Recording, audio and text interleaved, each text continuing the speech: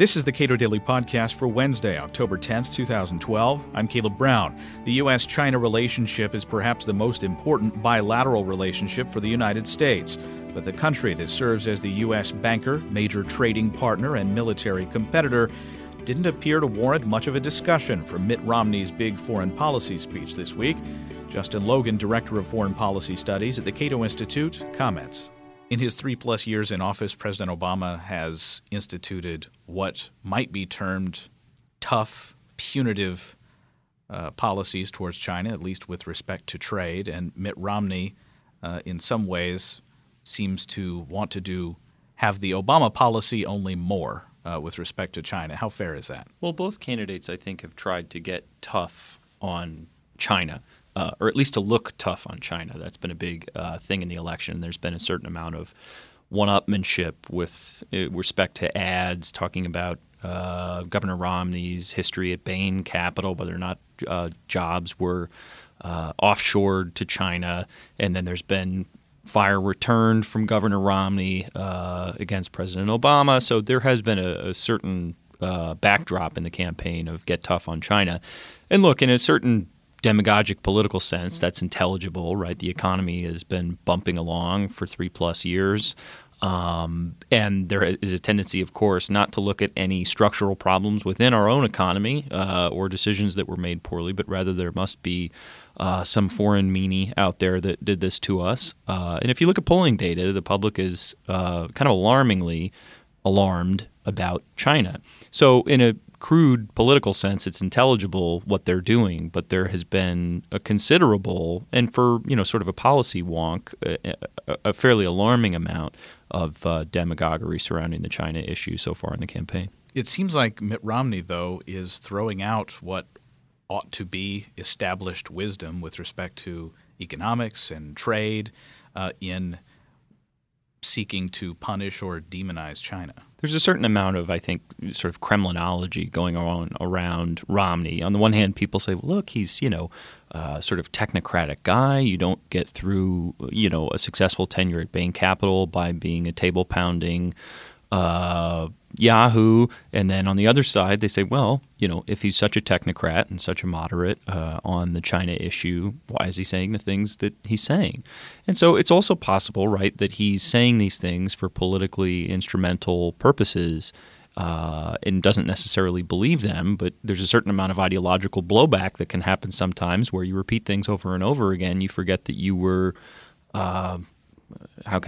being strategic in saying it, and you sort of come to believe your own rhetoric. So I'm certainly not privy to the campaign's or even more certainly the candidates' thoughts on the matter. But there is sort of a warring schools of thought with respect to whether Romney is just being very crudely political or has a peculiar view of China as an economic and indeed as a strategic military threat to the United States. The United States has a particularly odd relationship with China. They are, to a large extent, the banker for the United States and one of our best trading partners. And to another extent, they're viewed as a threat to us, militarily, perhaps, and certainly with respect to destroying American jobs. That's right. I mean, I think there's a weird dysfunctional dualism at the heart of America's China policy, and it's a bipartisan policy embraced by both candidates. There's this ongoing debate in my little realm of the world about whether or not the United States is or should contain China or whether or not it can or should engage China. And both political parties want to do both. And to people of my way of thinking, that's incoherent and indeed a problem. Both political parties agree that China should be engaged on economic issues. They also agree, although they don't put it this way because it would be provocative to do so, that the United States, working in allegiance with its allies to the extent possible, should contain China, should prevent it from taking on a larger military role in East Asia, particularly in the Pacific, even in its littorals. The problem with that is that those two policies work at odds with one another, right? Engaging China has been terrific for economics, both in the United States and to a greater extent in China. China has benefited tremendously from economic engagement with the United States, and by benefit tremendously, I mean grow significantly wealthier, and with its growing wealth, translate a considerable portion of that into growing military power. So on the one hand, economic engagement makes China relatively wealthier and relatively more powerful. On the other side, what that has the effect of doing is make the containment part of the policy more costly. So American policymakers really have this sort of dual mindset when it comes to China, that we want the positive sum economic interactions where everybody gets wealthier, everybody is better off. But we want China to continue to act in the international system as a weak, poor country comparable to the way it was 30 or 40 years ago.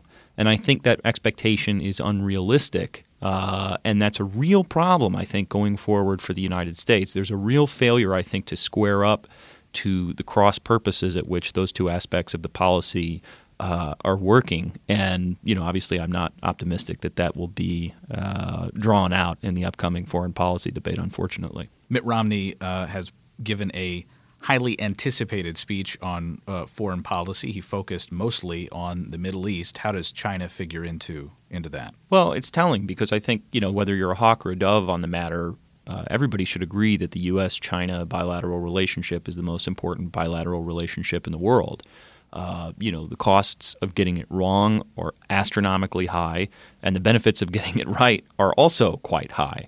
So it's telling and in some ways very dispiriting that for all the talk of a pivot or a rebalancing away from the greater Middle East and toward the Asia-Pacific region, we've found ourselves rapidly pivoting back to a region in which the United States has much smaller interests than it does with China.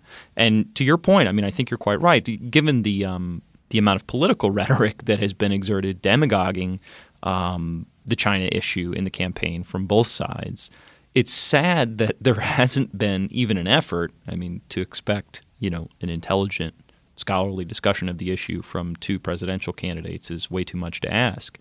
But there hasn't even been an effort, a gesture in the direction of discussing at length how the candidates disagree when it comes to the U.S.-China relationship, and instead have focused their demagoguery on the greater Middle East. So there's a real unfortunate obsession there, a bipartisan American obsession with the Middle East when, in large part, the really, really consequential issues that we're going to be facing in the decades to come are going to be, much further to the east.